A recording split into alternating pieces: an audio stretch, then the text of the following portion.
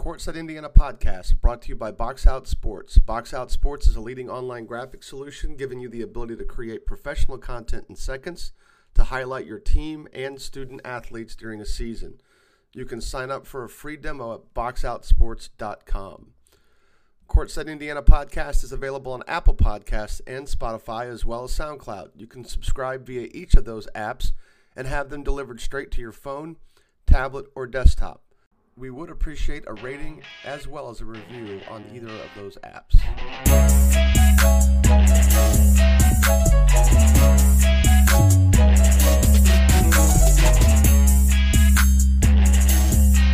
Welcome to episode 74 of Courtside Indiana podcast. I'm Jim Reamer. As always, I'm joined by Zach Tyler every week. Zach, how is your week?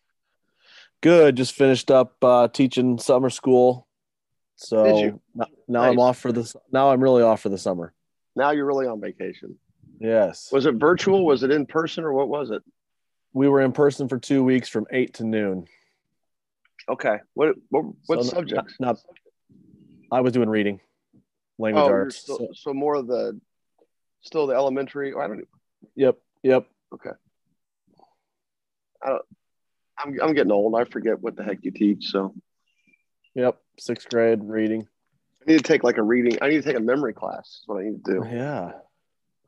So, well, we had the top 100 yesterday, and aside from some other action that went on this week, that was the main event, and it's also a good week because it's college coaches could come out. So it's really the first time we've seen college coaches in that environment since, well, from an off-season perspective, it's the first time we've seen college coaches since July of 2019. So really almost 2 years since we've had a chance to see college coaches. The guys that I coach were freshmen the last time college coaches can come out, and they don't make a whole lot of trips to school games to watch freshmen. So it really had been about 2 years since I had seen college coaches right up close and personal. So that was nice. We both were there. Did you enjoy the environment? Oh yeah, it was great. Loved seeing all those different coaches there. That was great. Did Grand Canyon, did they get out? They did not. No. They did not make it out? No, they'll be here this weekend for Charlie Hughes. They are not allowed to recruit Indiana if they miss the top 100. I think that's in the contract, right? I could have been eyes for him, I suppose. That's true. Yeah, there's going to be at least, based on phone calls, another 7 or 8 schools that weren't there this weekend that are coming out for Charlie Hughes. That'll be a nice welcome. So it was good. Everything felt normal this week. This was really the first time that it felt truly normal from a school perspective, because back when we were doing state tournament, we still were doing limited capacity. We still were wearing masks. I know we've had a lot of AAU events since then where things have felt a little bit more normal. But for those who don't get out to the summer stuff, that do tend to visit the top 100 and do tend to come see events like Charlie Hughes, I thought this past week, and I thought yesterday felt extremely normal. And it's been just a feature of this month is we're getting much, much closer to being normal, back to normal as usual. So let's see. Let's get up to date on recruiting, and then we'll go over some of the guys we like for the top 100. So get us updated. Yeah, pretty busy week for a few guys. Xavier Booker from Cathedral. He had 3 offers this week. Louisville, Iowa, and Ohio State are now part of his list. Miles Colvin had a couple offers, Tulane offer earlier in the week, and then an IU offer after the morning session yesterday. Tayshawn Comer from Cathedral, also a few Cathedral guys with offers this week. Comer got an offer from Loyola in Illinois. Jackson Edwards, also from Cathedral. He got Northern Illinois and Miami of Ohio offers. Connor Esigian with 3 offers coming in this week: Northern Kentucky, Valpo, and Toledo. Jackson Gould, the 2023 from Warsaw, who I really like, got an IWU offer, so NAIA. Joey Hart from Linton Stockton got a Northwestern offer. Mason Jones, a 2023 from Valpo, Purdue Fort Wayne. JQ Roberts from Bloomington North, Northern Illinois offer. Billy Smith, the guy you're going to touch on today, a Miami of Ohio offer. Pete Suter from Carmel, he got a Wright State offer. And then our last guy is Kyle Thomas from Cloverdale. He got an IU South Bend offer. Yeah, we'll save the Billy Smith talk to the top 100 part of the discussion because we're going to definitely talk about him there. The ones that were most interesting to me, Joey Hart, the Northwestern offer stands out to me. That's his first IU offer. That's his first big high major offer. Sorry. That was on my head there for a minute. And he's already had, what's his offer lot? Indiana State and what was it? I'm on my laptop right now, so I don't have these nice big screens with multiple windows sitting out anymore. He's got the Northwestern offer now. He had the Indiana State offer, which was under the previous, which was in New Orleans is his other offer. I'm sorry. That was the other one. Indiana State. The Indiana State offer is interesting. I feel that it's still extended to him. I know when there was some feeling that maybe when the new coaching staff took over that offer wasn't still there. But I don't know that it's been reported that it's been reiterated, but without totally confirming, I don't know why I didn't speak with at least Joey's father. He listened, so he'll probably confirm. But the Indiana State side of it felt like the offer was still there, that they are going to pursue him. But the Northwestern offer changes the landscape of his recruiting a little bit. And it is his first high major offer. Did you get a chance to watch him at the top 100? Briefly, at the end of that first session I did, but it wasn't enough for me to get any kind of impression on him, unfortunately. Yeah, that's one of those deals where,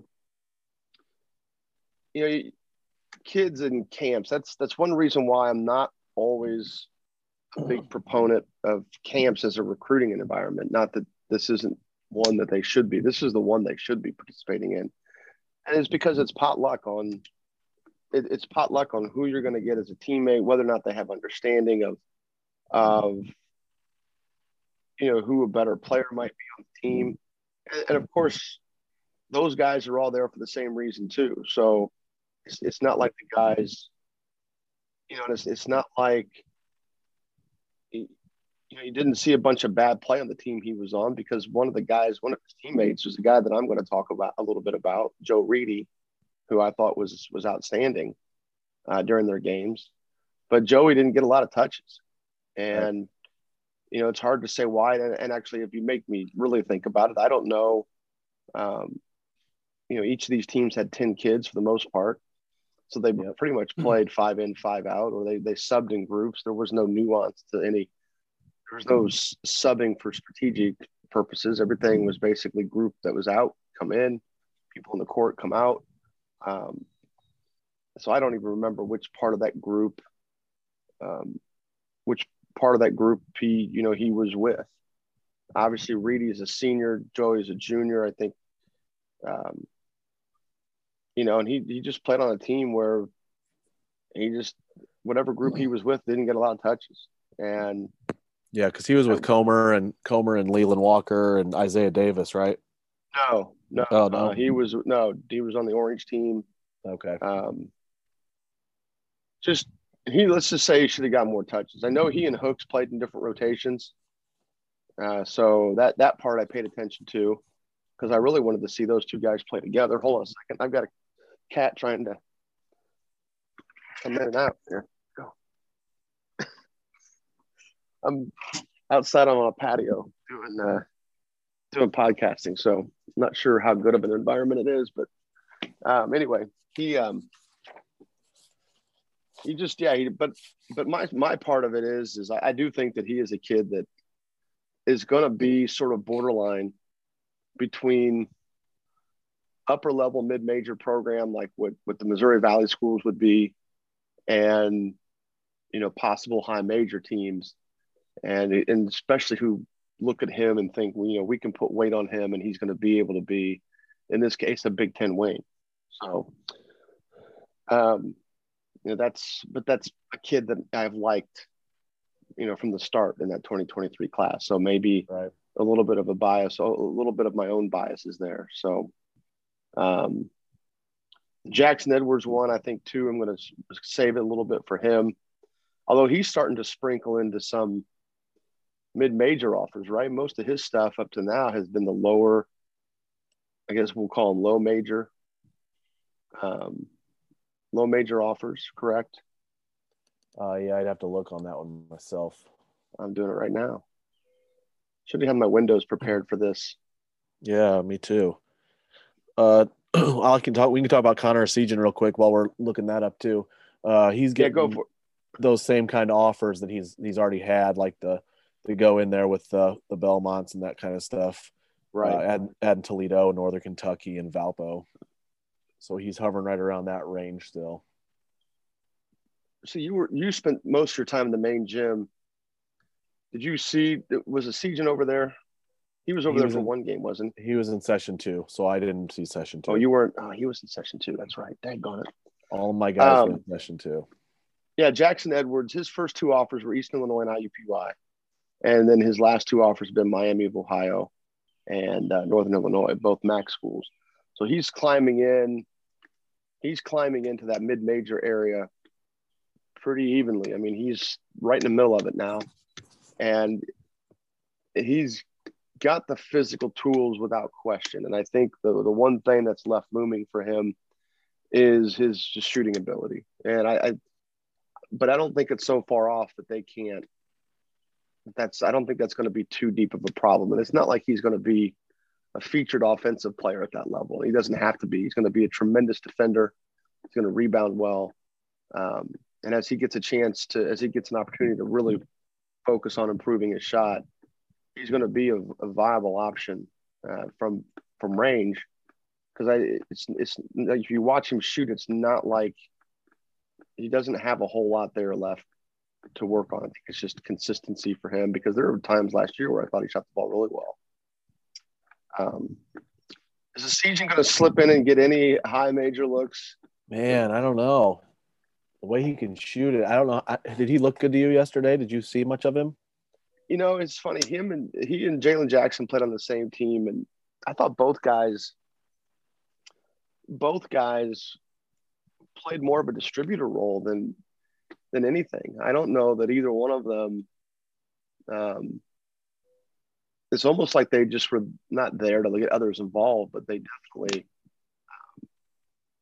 Essegian played a lot. Was the primary ball handler with his unit. Let me click over to my section 2 notes here. He was on the green team. I mean, Essegian did a lot of offensive initiation. Didn't shoot much, but then didn't. It's not like he didn't make much. He just didn't shoot much. Right. At least the stretch that I saw. Now, for those that listen, how I tend to do it is, we got 2 courts that are kind of side by side, and I spend one half watching one game and one half watching the other game. And so really it's just kind of one half of basketball for almost everybody there. We don't, even with you there, and even if we'd had somebody else, it would have been a different set of eyes. So for the games that, the second session, I just got a chance to see everybody play for one half. So it's not a great sample size, but that's just how both those guys play. I mean, those were my notes. And I thought both looked good doing it. Both of them were looking to get other people involved. So no, he didn't go out there and just assert himself as what I thought he would be, which was the best player on the floor. Well, he played with Lawyer too. Right. And it's not like Lawyer took good shots. I mean, he wasn't out there. Lawyer was definitely not out there gunning. So that was good. Sometimes you see guys, it's funny. I'm going to give Lawyer a little credit for something that I thought maybe Essegian and Jalen Jackson might have tried to do, which is to try to show they were the best player on the floor. Lawyer was none of those guys did that. But Lawyer did what Lawyer does, which is he just gets open and gets clean looks, or at least gets decent looks. And he's such a good shooter that a decent look for him is almost automatic. So, yeah, but with all the number of offers that Essegian has that are all kind of right there in that same range, I'm just curious as to if anybody's going to step up and, and be a high major team that wants to take a chance on him, because he is an elite level shooter. So, right. Yep. Any of those offers stand out to you? I don't think so. I mean, we kind of talked about Miles Colvin a little bit yesterday, and then he ended up getting that IU offer. Yeah, you and I did off the air. Yes, right. Coach Woodson and Fife were there. Just want to see him in a position where he wins games. I mean, it's not, basketball is a team sport, but what's the tough thing about that situation is that the summer team is definitely crafted around him, and they just play decent competition, but they don't win a ton. And I don't know, it's sort of like the same thing we talked about. Well, maybe from an IU perspective, we talked about what Christian Lander might do, where Wrights didn't win a ton when he was there. But Wrights is playing also, a bigger schedule. Heritage Christian, they're not a typical 2A team. They're a private school. They do play other teams outside of what, they do schedule up a little bit, but not much. And right now, Heritage has been pretty average with him there. And that's something that I think he's going to have to prove. I think it'll be interesting to see what life is like when he is definitely not the best player on the team, because Heritage isn't super talented. Right. And this summer team has a couple of other pieces that are there, but it's heavily wrapped around him getting shots, heavily wrapped around him getting touches. And while I think he definitely makes the absolute right decisions in transition, there's absolutely times when the ball sticks with him and he's forcing things and it's just not efficient. So he's going to have to really adjust to life without the basketball at some point. And that's not always easy. It's not an easy transition for some. One guy that did make the transition pretty well was Desmond Bain. He played on a summer team that didn't wrap their offense around him. His school team was completely him. Right.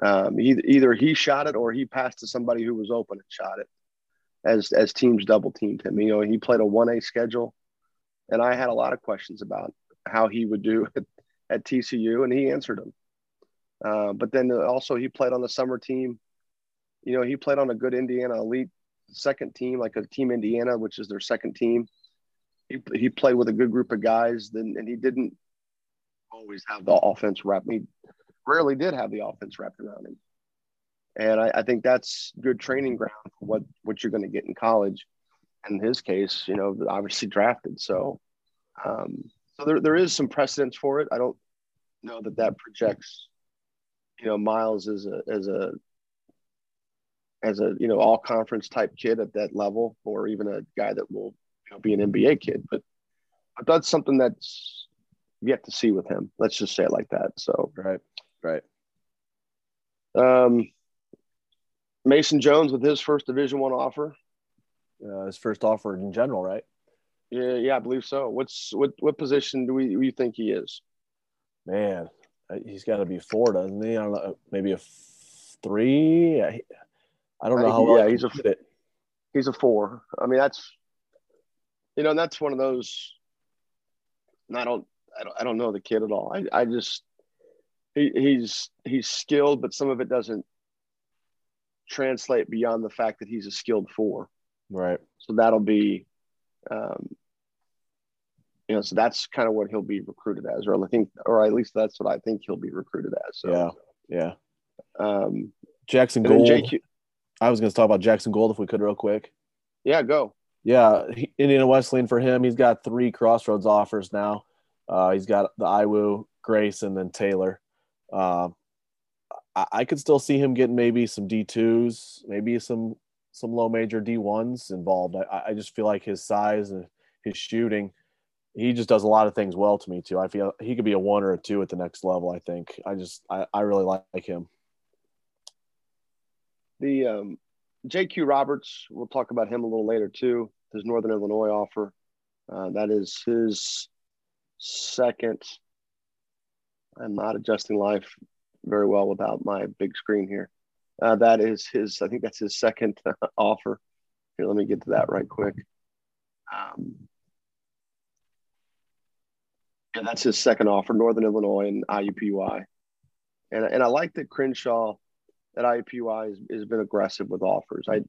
I'm not always a huge fan of shotgunning it from a high major perspective. I think, you've got to make those things pretty scarce resources. But when you're at IUPUI, especially with in-state kids, I think you've got to locate all the kids that can help you or you believe can help you and be aggressive with them. And so far, IUPUI has done that. And in the past, I'm not always sure they've been that way. I don't know why, if they've played the transfer game. But this is a program that has to have a baseline. And it's definitely a program that will rely on transfer, that will utilize transfer portal at some point to fill in the gaps, because I think there'll also be a team that their best player probably will look every year, to at least to move up the ranks with the way the transfer stuff's played out. Mm-hmm. But you definitely have to have a baseline. And so far they've been pretty aggressive. Coach Crenshaw has done a great job of locating or identifying kids in the 2023 class and offering them. So anything else in the recruiting side of this before we move on to the top 100? I don't think so. Kyle Thomas, he was there yesterday, but I was South Bend offer, and then Suter not playing yesterday, but I still saw him there. The state offer. He was there. Yep. The news on him was that he's probably will be ready to go by mid-August, so that was good. I was if you extend the deep end of that recovery, it got into like maybe late September, early October, with his injury at the end of April. This way, it looks like he's going to be ready to go in August, and that's good news for Carmel. So, but yeah, with the Wright State offer, and that's another kid that was going to look. That's a kid that was definitely going to look to use this summer as a possible opportunity to get bigger looks. Yep. And bigger is probably not the right word, but Wright State with new coaching staff there. Dan Beret is one of their assistants. He's a longtime Indiana guy. He was at IPFW for a while. He came through the Indiana University. He was a manager there. He's been a butler a little bit, and then he left to go to Jacksonville when Tony Jasek left IPFW to take the Jacksonville job. So he's been down in Jacksonville since then, and is just now getting back to the Midwest. So I think you'll see Wright State recruit Indiana even more now with the current group of coaches that they've got. So, all right, top 100. We will. I'm going to go through my group first, since you weren't at the second session. Basically, we're going to touch on guys that we liked, that we thought performed extremely well, and again, all that is just timing. Then we're going to each talk about a couple of sleepers that we thought maybe go under the radar a little bit. And if I name anybody, if we name each other sleeper, that's fine. And then I'm going to close out by talking about guys I saw in session 2, and then maybe each of us tell who we thought the best player that we saw performance-wise that day. So maybe I can ask you about a couple of my guys from up here too. Yeah, absolutely. Yeah, you did that earlier, and I told you to save it for the pod, so that's good too. So we'll go that route too. So, the guys that I thought played really well. I mean, look, even the sleepers are going to be guys we thought played really well. So, but guys I thought really stood out. I've already mentioned one, Joe Reedy from Woodland. He was a late invitee. I don't know why he wasn't on the initial list, but he came in for somebody who didn't make it. And I didn't know who he was at first visually. And I asked one of the coaches on his team. He didn't know who he was, but luckily one of the other coaches did. And then once I heard the name and saw the face, it's like, okay, yeah, that makes sense. But that's the function of you you were in the other gym. You're the one that's seen Reedy play more than me. Right. So I hadn't really seen him play for a while. So it was good to see him play. I thought he was great. He was aggressive with the ball. He drove well. He finished in traffic. He hit a couple threes. He just was all around. And I like that he had a couple of opportunities to score mid-range. He attacked the paint and then even had opportunities to kick out and find people. And all around, I just thought he was the best player, the best performer on that team. That was a team with Jackson Edwards, with Joey Hart, with Jalen Hooks. And if I remember correctly, he and Hart didn't play together. And I think that's what, back to Hart situation, I think the group that Hart played with, it just seemed like he should have been the guy getting touches, but instead it was a couple of other guys trying to do their thing.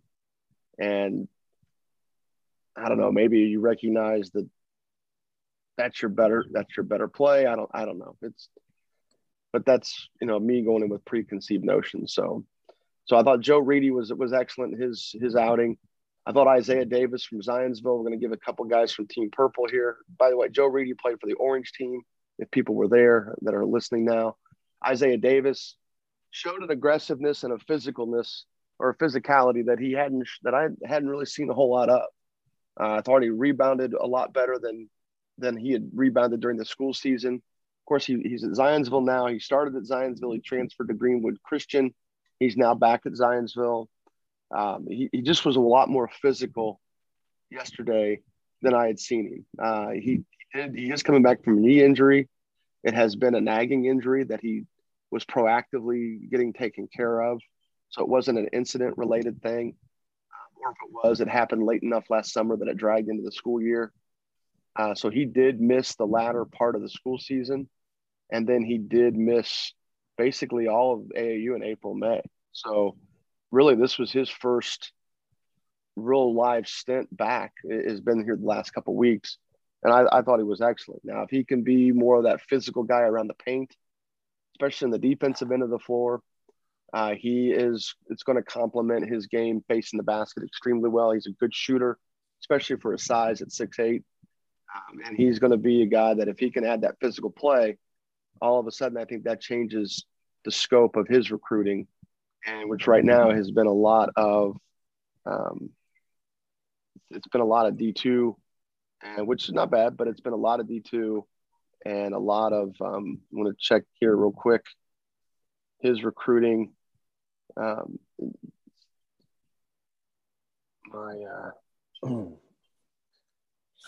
a lot of D2s, NAIAs, Cedarville, Cornerstone, Huntington, Indiana Tech, Lee, Missouri Western State, Trevecca Nazarene, and Trinity Christian. So D2 NAI mix with a lot of – he's been visiting D1s, though. I did see that on social media. I think the way he played Saturday, you're going to see some schools really want to take a deeper look at him from Division I level. I think low major. I think defensively he's still kind of a 5'4", and whether or not he can guard quicker fours, smaller fours, that will be a challenge depending on which league it is. Sticking with the purple team, the name that we've talked about an awful lot, Leland Walker. I think the main thing for him, and I saw a little bit of this on Tuesday night in the school team league at Grant Park. I think the issue of whether or not he shoots it well enough is done. He does. He's gotten to the point now where his shot mechanics have really smoothened out. He's capable now of just beating people if you go underneath ball screens. You can't just rely on doing that anymore. You might pick your poison and determine you'd rather have him shooting a three, a lightly contested three, or even an uncontested three versus him getting downhill. You may make that decision at this level. But I think now it's just he shoots the ball well enough. And when you are small, and he's small, if you think he's 5'11", you think he's 6 feet, if you think he's even a little shorter, I've heard 5'10", anywhere from 5'10" to 6 feet, depending on who you talk to. If you think he's small, then he's got to shoot well. You can't kind of have two strikes against you and just be completely enamored at the high major level, but he's gotten to the point now where he shoots the ball well enough, and he's putting up big numbers this spring, this summer, and he without really forcing it. I thought he looked great, getting good shots this Saturday.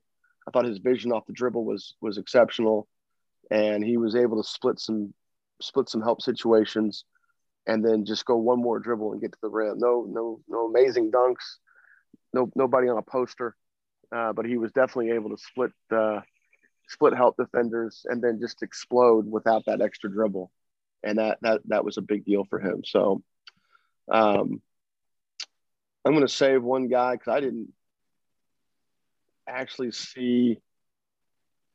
He probably played better the game you did. I'll save this one dude. The one guy that I thought the best the first session was Ryan Conwell from Pike. And again, like Leland answering the question on shooting, with Conwell, the question is, what position is he? And it's really been, for Pike, he plays a lot of point for them. He plays a ton of point for them, even though they've got other guards. He's the guy that when they get into tough possessions, the ball's in his hands. There are some times where it sticks with him, but he very rarely does he make the wrong decision. And what you're seeing now with him is his ability to score at all three levels. And he's getting to a point now where, and maybe that may not be entirely true. Actually, what I liked about him this past weekend was he could hop back into a three. He could get that shot pretty easily. He could get to the rim. I didn't see a mid-range game this weekend, and I'd have to really think back. I'd have to really think back to when I really saw him get that shot. Pretty much when he puts the ball on the floor, he's trying to kick it out to somebody or get to the rim. But I do know that he has been a good catch and shoot guy in the past. But what he's really added to his game has been just hitting that three off the dribble. And that comes into play certainly with ball screen action. And that also comes into play where he's turning a corner from the wing or going from top to wing. And a defender really is trying to take the downhill away. And for him to be able to dribble back into a three, he's able to extend that. And I just thought he was exceptionally in control of the ball. He was in control of possessions. He's super strong. So you're not going to be able to bother him. And he's not cute with the ball. He does not – it's not a lot of east-west stuff with him. But he's patient with it. He's not a dude that catches it and puts it on the ground right away. He's looking. And for him, it's kind of waiting for some movement. It's dribble drive at Pike. So he's just kind of waiting for guys to get spaced out to sort of give him some extra space. And then he takes it. And I just love the way he's able to get guys on his hip and basically beat them there and force help.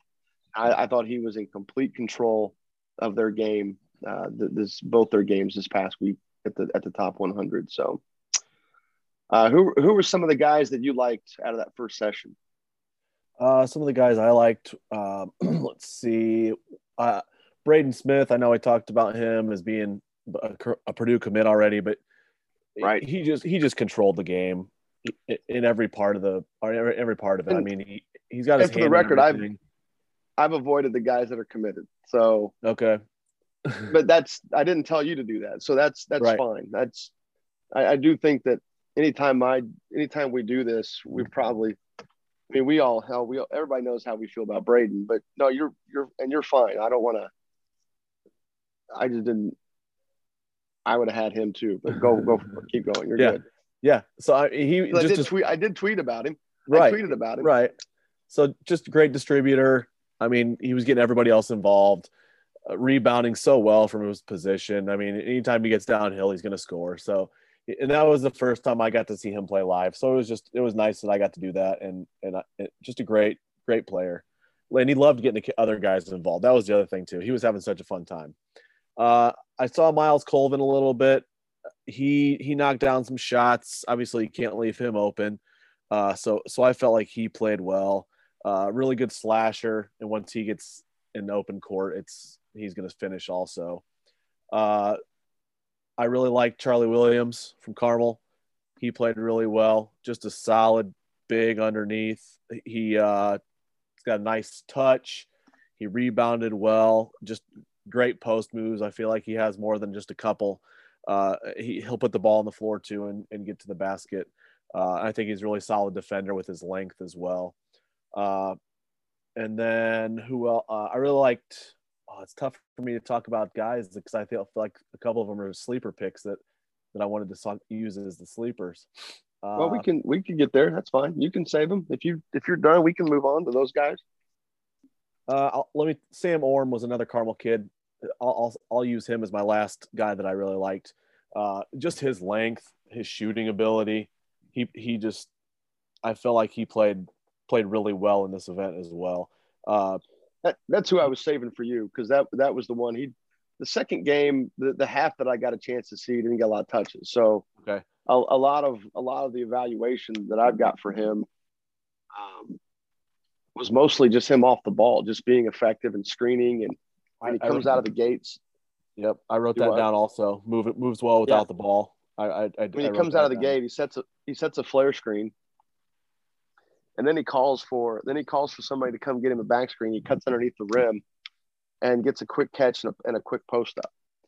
And then the next possession he comes down.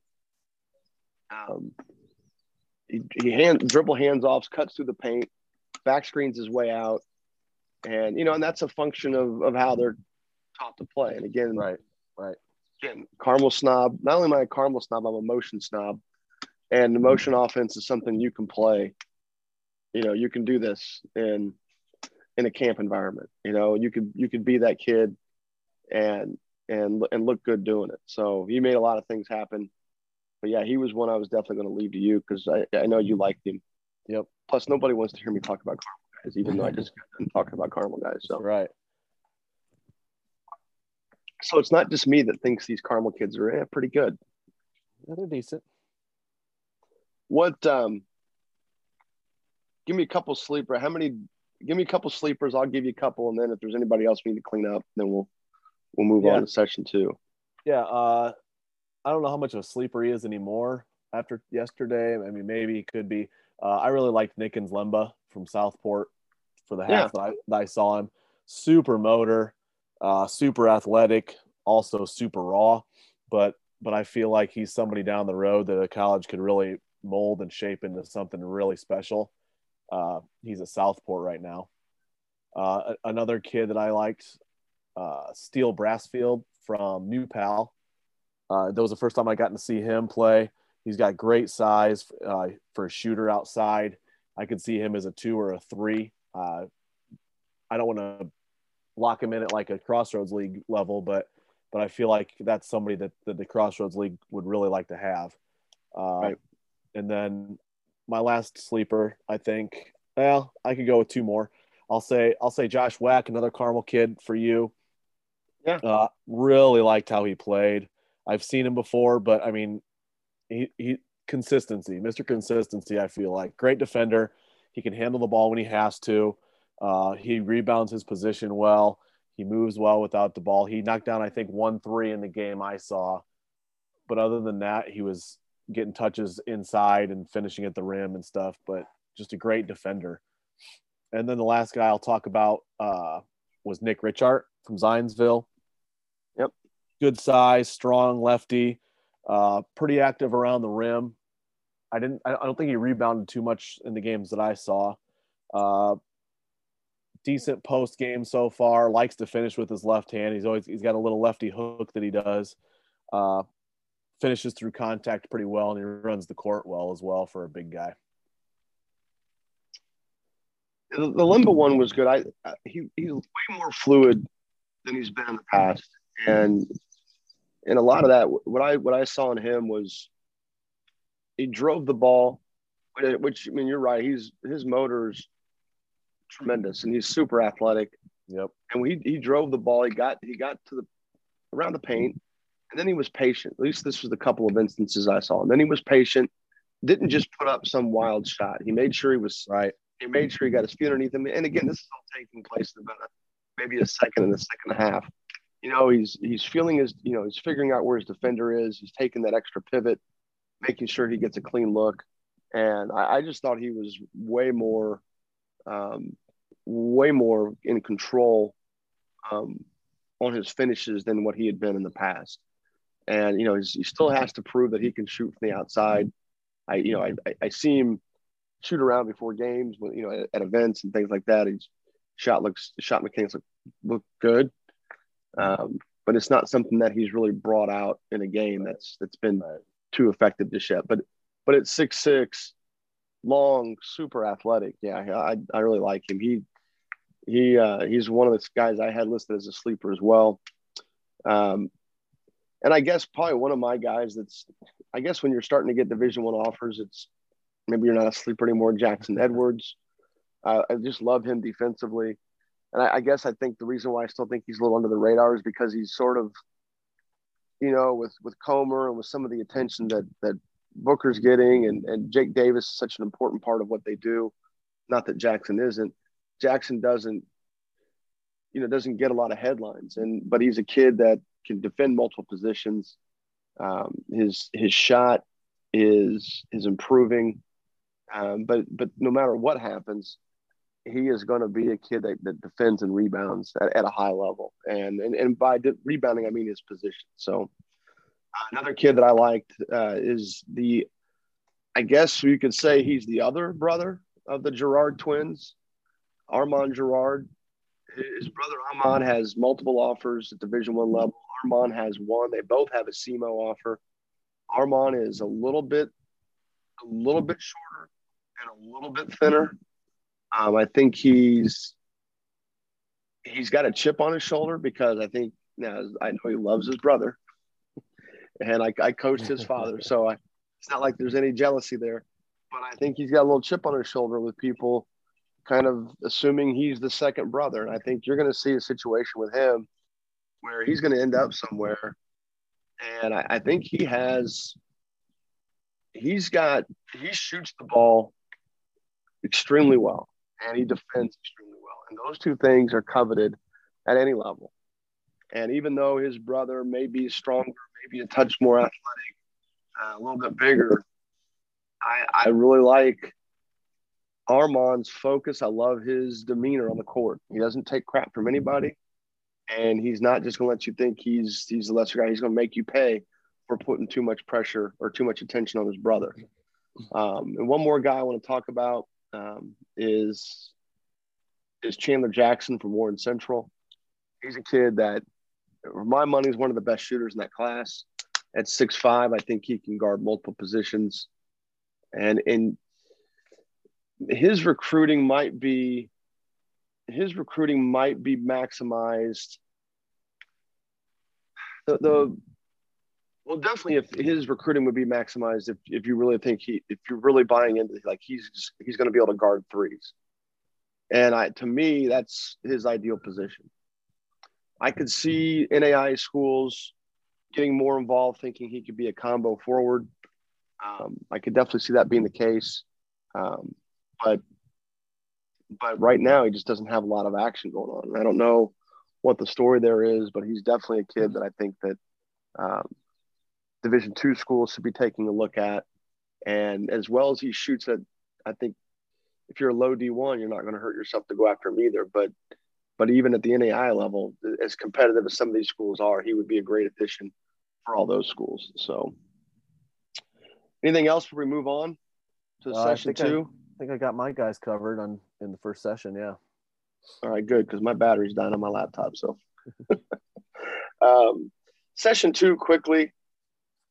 JT Roberts was the guy I wanted to talk about not just because of his offer, but because I love the way he played the top 100 yesterday. His energy level, his enthusiasm when he plays is tremendous. He a lot like Lemba, his perimeter skills are improving. They definitely are. He's more fluid. He's a better decision maker attacking the basket off the dribble. His shot's improved, but it's not obviously the best aspect of his game. But he definitely runs the floor hard. He took advantage of that in the top 100 with a couple, 2 or 3 transition opportunities where he was able to break out and get transition dunk. Excuse me. and all of his jump shots right now come off catch and shoot opportunities. But what I do love that he's improved his feel around the rim and his finishing ability off the dribble in the half court. So another guy that I know you're going to like to hear me name, Richard Brooks. Yeah. Brooks' shot is getting quicker. This is just based on a couple times I saw him play during the school year. He's definitely got a quicker release than what he did then. He probably didn't shoot it as well as what I've seen him shoot in the past. And it's not the strongest part of his game, but it's definitely an improving part of his game. He's still really physical in the paint. He's still really physical anytime he puts the ball on the floor. And he takes contact well and finishes, and he just continued that this Saturday. Brandon Northern was the guy that, I was in Southern Indiana today watching games, and somebody said to me, somebody had read the tweet about Brandon Northern, where I said Brandon Northern and Jamie Hodges were the two best playmakers there, not named Braden Smith. And somebody in the crowd that kind of knew who I was, or knew that I was one that tweeted that, commented, well, yeah, if you play with Kaufman and Jacoby, you're going to be a really good playmaker. Well, Kaufman and Jacoby weren't there yesterday, and he was still making plays. I mean, for others, he still was looking for people. So this is something that answers a really big question. Now, Silver Creek may not have a lot of other options, or certainly not the options they've had the last couple of years, but they're definitely going to be more familiar options to Brandon than what he was playing with yesterday. And he was creating shots for others. So, I definitely appreciated the way he played. He was really unselfish, really aggressive. And I thought that, that's going to be the kind of player that he is in college. That kind of gets us to Jamie Hodges, since I mentioned him. He's a guy that I don't see play during the school season much. That's more your realm. Yep. And I've yet to see him play this spring. So I was really impressed with he got to the paint at will, mm-hmm. which that happens. I mean, he's super quick. He's a strong kid. Size is going to be an issue with him. And I did not see him shoot from the outside this game. So everything for him was him hunting paint touches. And there's absolutely nothing wrong with that. He was relentless in that regard. And then what I loved is how shifty he was in small spaces and how patient he was. And he wasn't cute. He wasn't fancy. He found a spot. If he could get to another spot, even within the paint, he could, or he did. Yep. And then he would find somebody. He did finish in traffic. I mean, he's definitely the strength of his body. He's able to take contact and finish. He elevates well. He's a good athlete. So the questions for him going forward will be, how high can he defend? I mean, if you're a Division I school, can he guard point guards in your league? There's been a lot of examples of that over time where that's gone well. But like we talked about with Leland Walker, the question for him with a lot of high majors is, does he shoot it well enough relative to his size?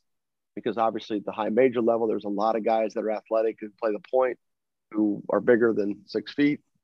It's going to be the same thing with Jamie. If he's going to be in a situation where he climbs into some Division I offers as he gets recruited a little bit more seriously, does he shoot it well enough at his size to turn some heads? Right. And defensively, I've seen him get after people. I've seen him get into people physically because, sometimes those little guys get really low into your body and it's tough. But, he's also, those are dudes that oftentimes get shot over too. And so teams are going to have to make decisions with him. But one thing you definitely can't not love his decision-making. You can't not love his athleticism. Yep. And, I think as he answers the shooting question, and maybe you can touch on this, as he answers the shooting question more. I mean, I know he's had some big scoring games at Michigan City, but I don't know how much of that's just him getting the paint and relying on the free throw line. But I just loved his overall play yesterday, especially his unselfishness and his ability to get to spots where he can find damn near anybody on the floor. Right. How well does he normally shoot Right. it when you've seen him play? He can shoot it from outside. I've seen him come down the court and hit 2-3 in a row from outside. So Good. yeah, I feel like the shooting is there for him. I couldn't tell you what percentage he shoots from three, but it is right. He's capable. And then the last guy that I'm going to talk about before dipping into a couple of sleeper guys or under the radar guys, Billy Smith from Buff. You know, he picked up a Miami of Ohio offer before the camp. I know they played a team camp out there, and he did really, really well by all reporting. And but the question was still asked, and I think he could play in the MAC. And look, you look at the positive attributes of a kid like that. He's 6'6". He's a hell of a decision. You know, he's a hell of an decision maker basketball wise. His IQ's off the chart. Definitely good enough student to go to Miami. He's an exceptional student. He shoots the ball extremely well, and he's a willing defender. And those are things that most coaches can work with, especially when he shoots the ball as well as he does. But then when I watched him yesterday, I mean, the way he was getting into shots, the types of shots he hits, I mean, he was getting his own shot yesterday. And that is not something that I had seen him do a lot of up to this point. I maybe a little bit this spring, but it was not something that he was doing regularly at Buff against their better competition. The Cathedral game may not have been the best environment for any of those guys because Cathedral kind of put it on them early. But Billy was fabulous yesterday in terms of creating his own shot and making them. You know, it's important to make shots, and he was definitely making them. He's always been a good outside shooter, like catch and shoot guy, but to watch him score off the dribble in a variety of ways, it's just something that I had not seen him do a lot of, or at least not to the level that he was doing it yesterday. So, I think he's played his way into, he's going to be more of a, Division I prospect. I know all of his offers up to that point have been D2 offers or even maybe an NAI offer. So, but Miami came through this week with an offer. I think that's one of those deals where unless something really jumps with him, my guess is as good of a school Miami is academically that he ends up there. That's just pure speculation on not only the family that I've known for a while, but also in just how recruiting works. And Miami took a really big chance on him, and he came out yesterday and proved that is definitely worth it. So, couple of sleepers that I thought there's definitely going to be one that I know most of you haven't heard of. I'm going to start though with Logan McIntyre from North Harrison. He was extremely aggressive yesterday. I loved how he was attacking the basket. He was not bashful in transition when he got kickouts for threes, and I thought that he was quick with the ball. He definitely fit on the court, against different type of against better athletes. North Harrison, they're going to have to really change the way they play. Everything's been really wrapped around Langdon Hatton down there, and the last couple of years, understandably so. And Langdon's also a guy that will shoot the trail three for a big man, and they're going to miss a lot of his scoring. So Logan McIntyre, who had a good junior year, is going to have a bigger senior year for them to continue to be as good as they've been. And the way he's playing, they do have a good group of kids that are going to be juniors next year behind him. They basically played 4 sophomores last year in their main rotation. So those guys will be a big part of it. And they're getting Ethan Oakley back after what has been, at least by my count, it seems like 2 years of not playing. Ethan Oakley is a 6'8" center who's going to be a senior this year. Looks like he's finally healthy. And so he's going to be a nice addition for them. And he's been playing basketball this spring. I think he was probably able to play during the school year this year, but I also think that he plays the same position as Hatton. I don't know if they played together a whole lot, so his playing time may have been limited, but he's going to have a bigger role. But McIntyre is going to be a guy along with incoming junior Caleb Kellums. But McIntyre is going to be a guy that you'll see his production jump. So The other sleeper that I think are under the radar guys, Jake Chapman from Tri Central. I touched on him a little bit in a tweet yesterday. Look, there's not a whole lot coming out of Tri Central. Grayson Flitner was obviously a good player for them. He went to Gardner Webb and probably some of the best teams they've ever had at Gardner Webb. He was they've not had a whole lot since then. And Jake, I didn't know much about Jake last year until Coach Bowen put his stuff on Max Preps.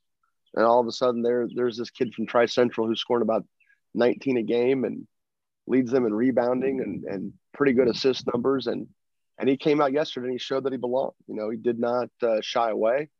He handled the upgrade in competition, athleticism extremely well. He shot the ball well, and I thought he finished in the paint extremely well off the dribble. He had a nice mid-range game, and then when help was there, he found people. He didn't force it, so the game did not speed up for him. And I thought he was good. I think if I'm NAIA schools, I got to take a look at him. I do question a little bit what he'll defend. That's not exactly a great environment for that because you're basically everybody's on an island. There's not a ton of help out there. Definitely early help. There's certainly help in the paint, but not a lot of perimeter help.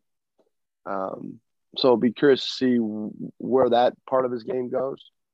But offensively, he was good yesterday, and I liked him a lot. So that was Jake Chapman from Tri Central. So you mentioned a little bit, or you'd sent me a little note. You'd forgotten somebody that you wanted to talk about. Yeah, I had one more sleeper I wanted to talk about. Colin Comer from Greensburg. I liked him yesterday. Yeah. Played really aggressive. He's got a great shot. Hit a few outside shots. Pretty athletic. He's not afraid to attack the rim. He blocked a couple shots yesterday at the rim also for some guys. I did talk to his brother a little bit and his dad. He was kind of nursing a hurt leg.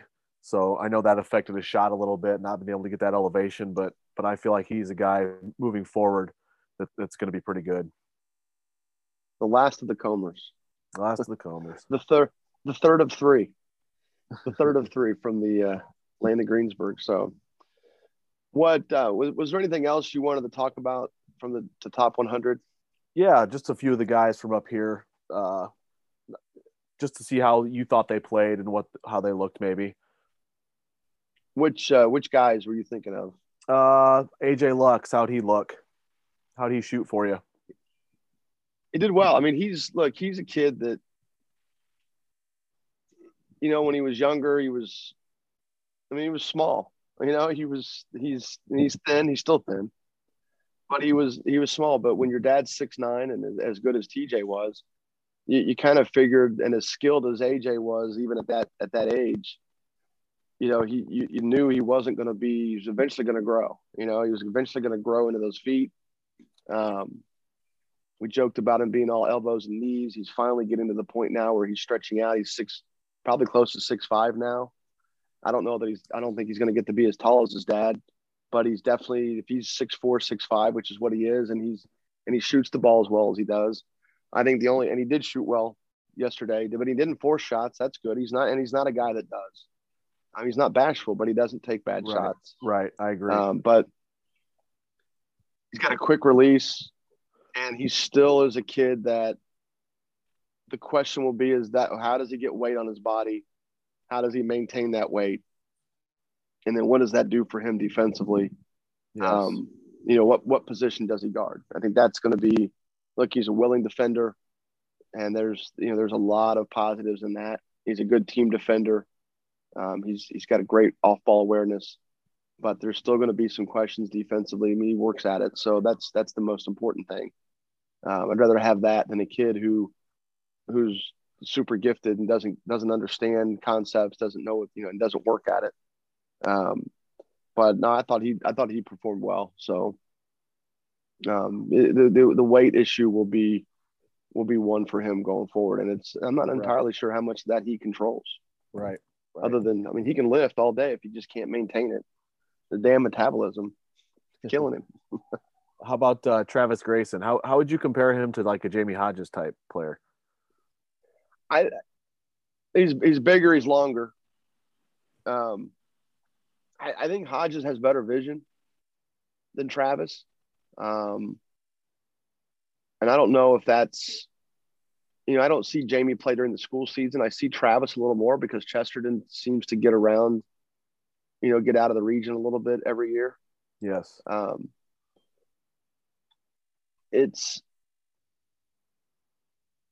think Jamie's a little bit more athletic. Not that Travis isn't, but I love how hard Travis plays. Jamie probably handles it a little bit better. And I guess it's just because I see him get in the lane and make a lot of good decisions, where Travis, when he gets in the paint, and this isn't necessarily a negative, I just see Jamie do more with it. Travis will get to the paint. He's trying to finish. Yeah. He's trying to finish almost every time. Yeah. And like Jamie, I've not seen Travis shoot the ball a whole lot from outside. I don't know if that's a function of timing or what, and that's a kid I've coached against once, and albeit it was early. Well, it was this time last year, because last year we were getting started in June. We would have played them a year ago this past weekend, and playing up and beat them and beat that group that he was with. And he was their best player, but we've got size at the point, and his penetration didn't bother us. We didn't have to help a lot early with him, because we had the size to absorb his physicality. But I've got, positive notes from yesterday. So it wasn't like he did, it wasn't like he didn't have a good day. The comparison between those two, right. I think Jamie has displayed a little bit better vision than what Travis has displayed. Okay. Did you get to see Marcus Burton play from Penn? No, both their games were in the main gym. Oh, man. And I didn't move over there. So I didn't see the blue team in either. So from a public, from a note standpoint, basically the blue team on the second session didn't get any coverage from us. So apologize to those families, because I've got notes on I've got notes on 90% of these kids that I saw. I don't know what you've got written down yet.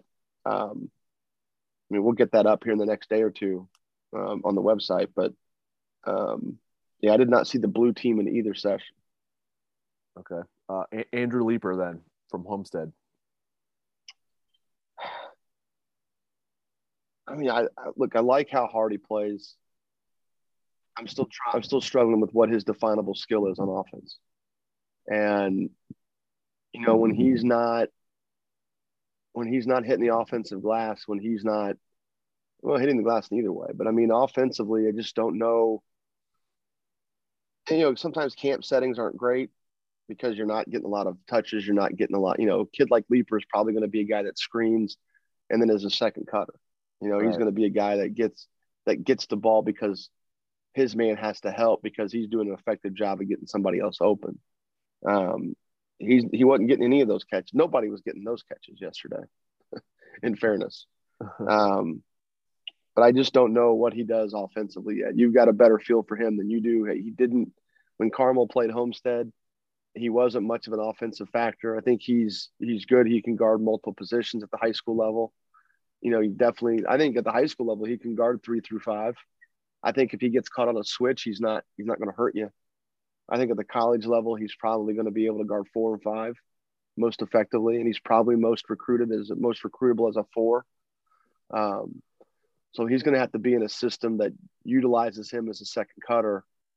And certainly, I don't know that he's going to be somebody where you're going to wrap a little bit of your offense around him getting touches. Right. But he plays hard and he's physical. He doesn't back away from anybody. And I've liked how he's rebounded. But yeah, it's tough for that to stand out in a camp like this. So, a lot of my notes yesterday, some of these kids were basically extensions of what I've seen in the past. And he's kind of one of them. That's literally what I've got. It said plays hard, as a willing defender, still not a definable offensive skill set yet. Okay. So at a level that matters, there's times where I'm sure he drives and he's the strongest guy on the floor, and he's going to finish and look good. There's probably going to be some school games where that's the case. there won't be a lot of college games where that's the case. And so that's what has to, you have to figure out what translates and what doesn't. So anyone else there? Yeah. Was Ashton Williamson there? Did you see him? He was not there. Okay. Jalen Washington was not there. Right. Yeah, there were a few other guys that weren't there from the first session. I remember CJ Gunn was not there. Johnny Summers was there but did not play. Ashton Williamson was not there. Brees Walls was not there. That was the second session. The first session, the second session we had Clark Barrett was not there, but he was replaced. Those are the guys I named that were not replaced. Clark Barrett was not there, but Travis Hannon. Wait, Travis is the dad, right? Or is Travis the kid? No, Travis is the dad, yeah. Bryson is the son. Bryson is the kid. Bryson Hannon was there for Clark Barrett. Trying to think who else. I know CJ Gunn wasn't first session. Yeah, first session, Xavier Booker was there but did not play. Nick Klaber was there, but he did not play. He was injured. Guys that were replaced. J.J. Loudon was not there. Then Jesse Ferris replaced him from Ben Davis. Brandon Razor Moore was not on the initial list, but he was there. Kamari Slaughter was not on the original list, but he was there. I forgot who both those guys replaced. And yeah, CJ Gunn was not there. CJ Gunn might have been the Jesse Ferris replacement. I can't remember. But yeah, so there were a number of guys that weren't there that were replaced, and then there were still a handful of guys that either didn't show up or showed up and were injured. So Jesse was there for JJ Loudon. Remember? Yeah, that's right. Yeah, you're right. You're right. Actually, I said that, didn't I? And then I changed my mind because I was dumb. All right. What did you think about Jackson Gold then? After I mentioned him earlier, what did you think about him? I mean, I've liked him. His dad knows that. Yeah. He didn't shoot well yesterday. Okay. And with that group he played with didn't get a lot of shots. So it wasn't a lot of rhythm with that group. And in fact, their coaches were complaining the first game they didn't think they scored very well. And of course, Landon Beagle's in that team who I coach, who's had an 8 3-pointer game and 2 6 3-pointer games this spring. I'm thinking just let him pump it in from outside because right. And he did get a couple of really good looks in the game I saw. I don't know how he played in front of you, but their coaches did not feel they shot the ball very well in that first game, which would have been the game you saw. Wait, no, that was not the game you saw. That would have been in the main gym though. So I didn't get a chance to see that game, and you weren't there for the second session. Right. So right, yeah, Jackson didn't shoot the ball not well in the second game. And I don't think anybody shot the ball well the first game, according to their coaches. And that may just be a general assessment. I don't know if any of those individuals stood out or not, but that was just something they were commenting on. So because that was Coach Howell. Okay. And one more from that team, Declan Sullivan. Then you said they didn't play well, so I assume he was part of that also. Yeah, he was part of that too. Yeah, probably. He definitely was part of that in the second game. Declan's super aggressive, super crafty with the ball. He protects it well. He did not shoot the ball well yesterday. I love that he's always trying to get the paint though and finding people. I mean, that's obviously effective with some of the weapons they have for Marion, especially playing with Brooks. Yeah. But look, you're gonna have games. These aren't defining moments. None of these kids, unless kids just dog it or just are crappy teammates, none of these kids hurt themselves in a situation like this. They can certainly help themselves, and they can certainly not help themselves by just having a bad shooting day. But what I like about Sullivan is, and Gould's the same way. Both those kids, they didn't shoot well, but they still played hard. They still were looking. They weren't forcing things. They weren't taking dumb shots. They weren't being bad teammates. They weren't. Right. You see some frustration claps as they get down to the floor defensively, but the key part of that is they were getting down the floor defensively. They weren't just like, screw this, I'm not having a good day, I'm just going to mail it in. Neither one of those guys did that. So I love that maturity level in those guys. And Deaglin's interesting because obviously his freshman year, he played off the ball a lot and shot the heck out of it his freshman year. And last year didn't shoot it as well, with the ball in his hand a ton. And the ball is still in his hand a ton. And I do think he is better catch and shoot than he is off the dribble. But there's going to be games where he can be really creative. And if that's the level where he's most effective, is when he can create and find people. And, he's, obviously from Marion, Mishawaka Marion, he's got Brooks.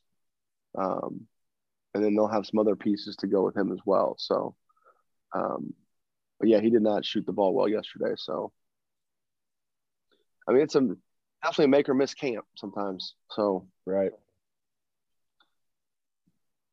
Anyone else? I think that was about it. I mean, there've been other guys that play well. We just didn't get to him. Right. Logan Imes is a guy that I think, he plays well, and then when he's out there just finding people, it might make him, a guy like me, appreciate it more. I know his coaches appreciate him, but if everybody's out there just watching kids that hit shots, he didn't shoot a ton yesterday. He spent half his damn time finding people, and I would have loved to have seen Leland Walker and Tayshawn Comer play against each other. But they did play well together. I thought that group moved the ball pretty well. So they were fun to watch. Yeah, definitely. Yesterday. It was funny. Jamison Dunham, Kellen's youngest brother, we're out of Comers just like we're out of Dunhams now. And there's like 5 Dunhams, 3 Comers. I'm not sure why Kurt couldn't keep up. I'm not sure what's happening there, but no. So Jamison's the last of Dunhams, and I wrote down as I was typing, I said, got the spots for mid-range shots, but didn't. He did struggle to finish a little bit. Most of that was just oversized. And I said, he didn't look, he really wasn't looking to shoot from the perimeter. And then right as I typed that, he hit the game-winning 3. So, what the hell do I know? But, Dunham looked really good last week at their Pendleton shootout. Just complete control of the ball. And, they got some young dudes at Pendleton. He's going to be like their one senior that produces. They got some up and coming young guys at Pendleton that share some of the scoring load with him. But I thought Dunham looked pretty good yesterday, setting people up. He just couldn't get things to roll in, but then he hit the game winning shot. So it felt pretty good for him on that. So anything else? That was pretty well covered it all, I think. Well, the ones we could. I mean, we're, really, we just talked about a dozen kids out of 100. We talked about maybe just over 10% of the camp. I don't know. It's tough. We're, like I said, I've got notes on 90% of these guys. We're going to get those published here pretty soon on behind the paywall though. So that will starting that aspect of the website now this week. So, it was good. It's good to be back in basketball, normalcy again. This week, we're going to be able to watch teams playing the Charlie Hughes. You're going to be able to come down for that at all? Hopefully, but can't commit 100% right now. Yeah, you need to it's a good one. It's fun. These teams take it seriously, and the coaches can be there, kind of amp it up a little bit. It's a great environment. Games this weekend, for those that don't know, there's 103 or 106 schools playing in it. So that's basically a quarter of the electorate, so to speak. They're going to be games played at Carmel High School and Westfield High School, and I think as well as Westfield Intermediate School, which is just right across the street. I don't know if they're using any of the Carmel middle schools or not, but usually in this setup, Carmel uses 6 courts. So you'll have 6 courts at Carmel. You'll have 4 courts at Westfield. I'm sorry, 5 courts at Westfield High School, and then you'll have 2 courts at Westfield Intermediate. The schedule's been posted and pulled down a couple times. I don't know what the status of it is now, but those games will start Friday, maybe early afternoon. So, for those that listen, that plan on getting to that, you plan on seeing you might be able to get to see a full day of basketball Friday. Because sometimes it starts in the morning. but just haven't had a chance to eyeball the schedule yet. But I know there's some games that start like at 4:00 for sure, and I think they start a little bit earlier. So, got our reads ready. Yeah, let's do it. Box Out Sports. Box Out Sports is a leading online graphic solution giving you the ability to create professional content in seconds to highlight your team and student athletes this season. You can sign up for a free demo at boxoutsports.com. Now would be a good time to hop on that so you can start practicing for the season. Who, me? For anybody listening, people, the listeners, our people, yes. The listeners. Nice. We got more of them. We got more and more listeners every week. I like it. Yeah, no doubt. Courtside Indiana podcast is on Apple Podcasts and Spotify, as well as SoundCloud. You can subscribe via each of those apps and have them delivered straight to your phone, tablet, or desktop. We'd appreciate a rating and review. Certainly a 5-star rating would be appreciated even more greatly. And if you have any content ideas, please send us a DM on Twitter, especially on Twitter, where we're at Courtside IND. That's at Courtside IND on Twitter. And Zach, looking forward to hopefully getting you down this next weekend. Yes. And for those that listen every week, we appreciate it. And for those that are listening for the first time, thanks for listening. And hopefully you subscribe and come back and listen some more. So for Zach Tyler, this is Jim Reamer. Appreciate everybody and have a good week.